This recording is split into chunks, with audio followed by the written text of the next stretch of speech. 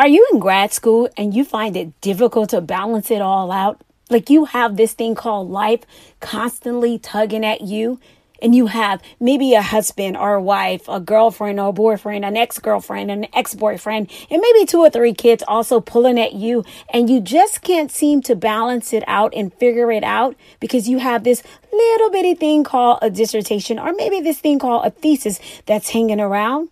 Well, you're in the right place. This podcast is also perfect for anyone who's thinking about going back to school.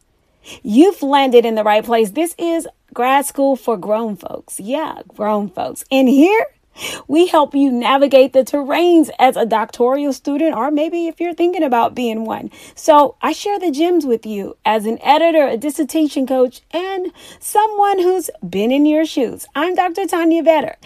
I'm going to drop some gems you don't want to miss. Yeah, there is an easier way to do this, guys. Let's take a listen.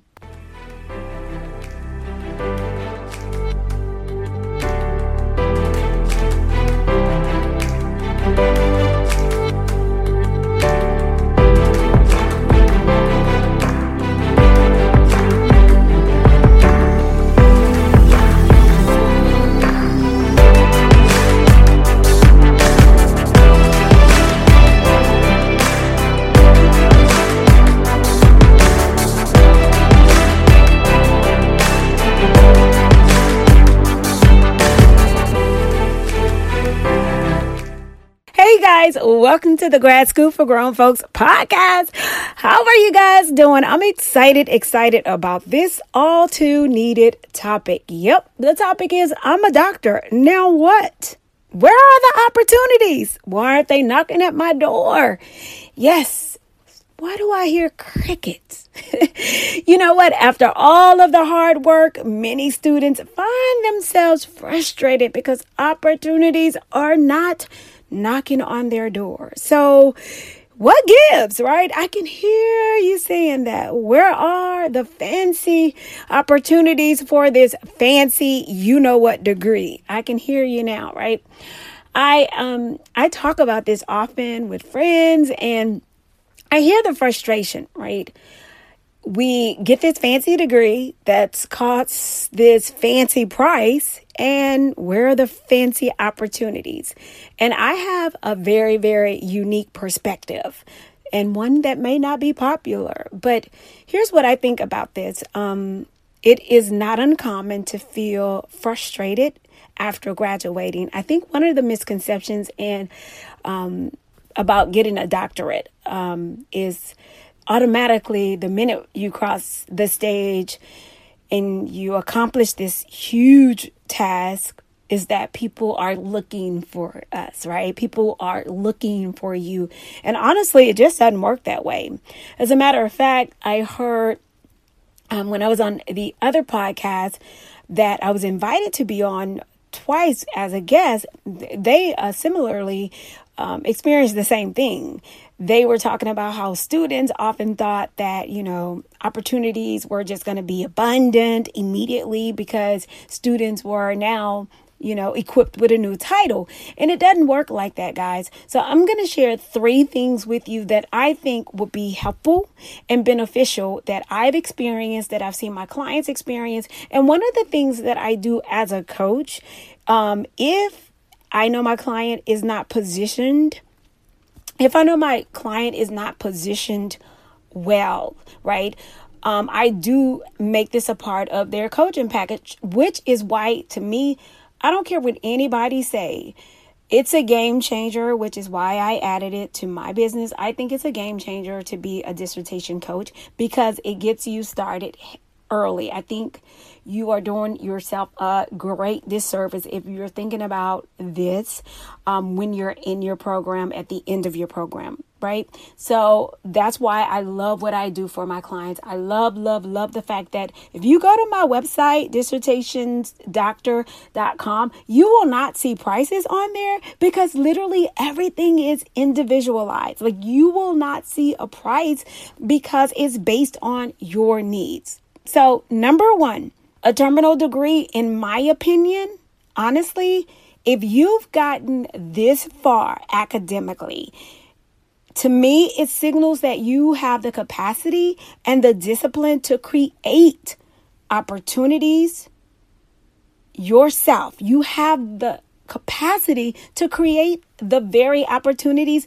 that you're waiting on or that you're seeking. I mean, especially in my field, like, if you're in education, and I'll say even in the medical field, if you are whatever, to me in this day and time, no matter what field you are in, to me, I think everybody should have to be, just this is my opinion.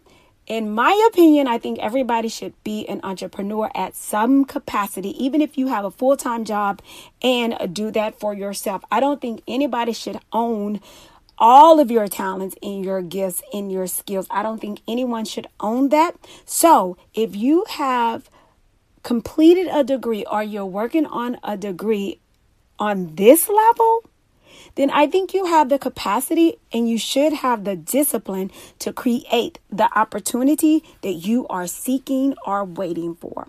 That's just my number one, and that's what I believe. Number two, what is the market demanding? That is my question. What is the market demanding?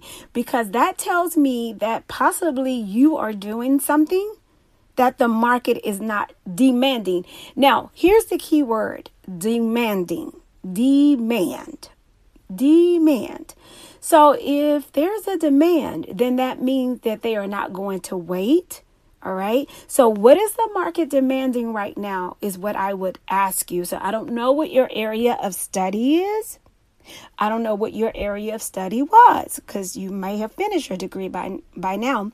But I would ask you to seriously investigate what is the market demanding right now.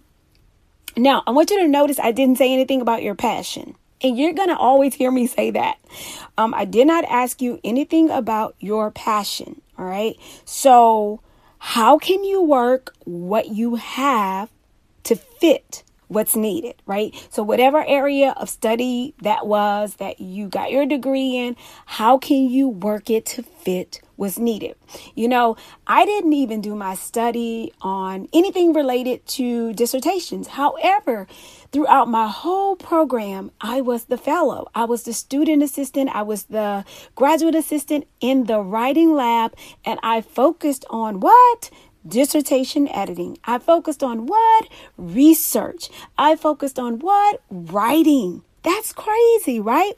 So look at your skills. And if you have a full-time job, the other thing I want you to do is, what is your full-time job paying you to do? Whatever they're paying you to do, if there's a demand for it in the market, you need to see how you can build a business out of it. All right. So you're going to hear my paper flip over, because I am actually working with notes and all that. So you all can get all the goodies. All right. And number three, and my final one, is it doesn't happen overnight. And I think that's the biggest thing. And this probably should have actually been number one, but that's okay. Just in case I go on my soapbox and rant and rave. It doesn't happen overnight, which is why two things are key. Number one, having mentors. I think this is probably, if anyone was to ask me what positioned me to be successful the most as a student, when I was a student, it would be number one, mentors. I lived up under mentors when I was in school. So at a time when some of my peers were not even thinking about mentors, I had tons of them. I had a financial mentor. I had a spiritual mentor. I had doctoral mentors. I had a mindfulness mentor, believe it or not, because my study was on mindfulness. I had a mentor for every area of my life. I really did. Almost like a life coach. I did. I had people that were pouring into me, and I did that early into my program. Like on day one, before I even started my program, I had mentors. So number one was mentors. Number two, relationships with the colleagues early in the game.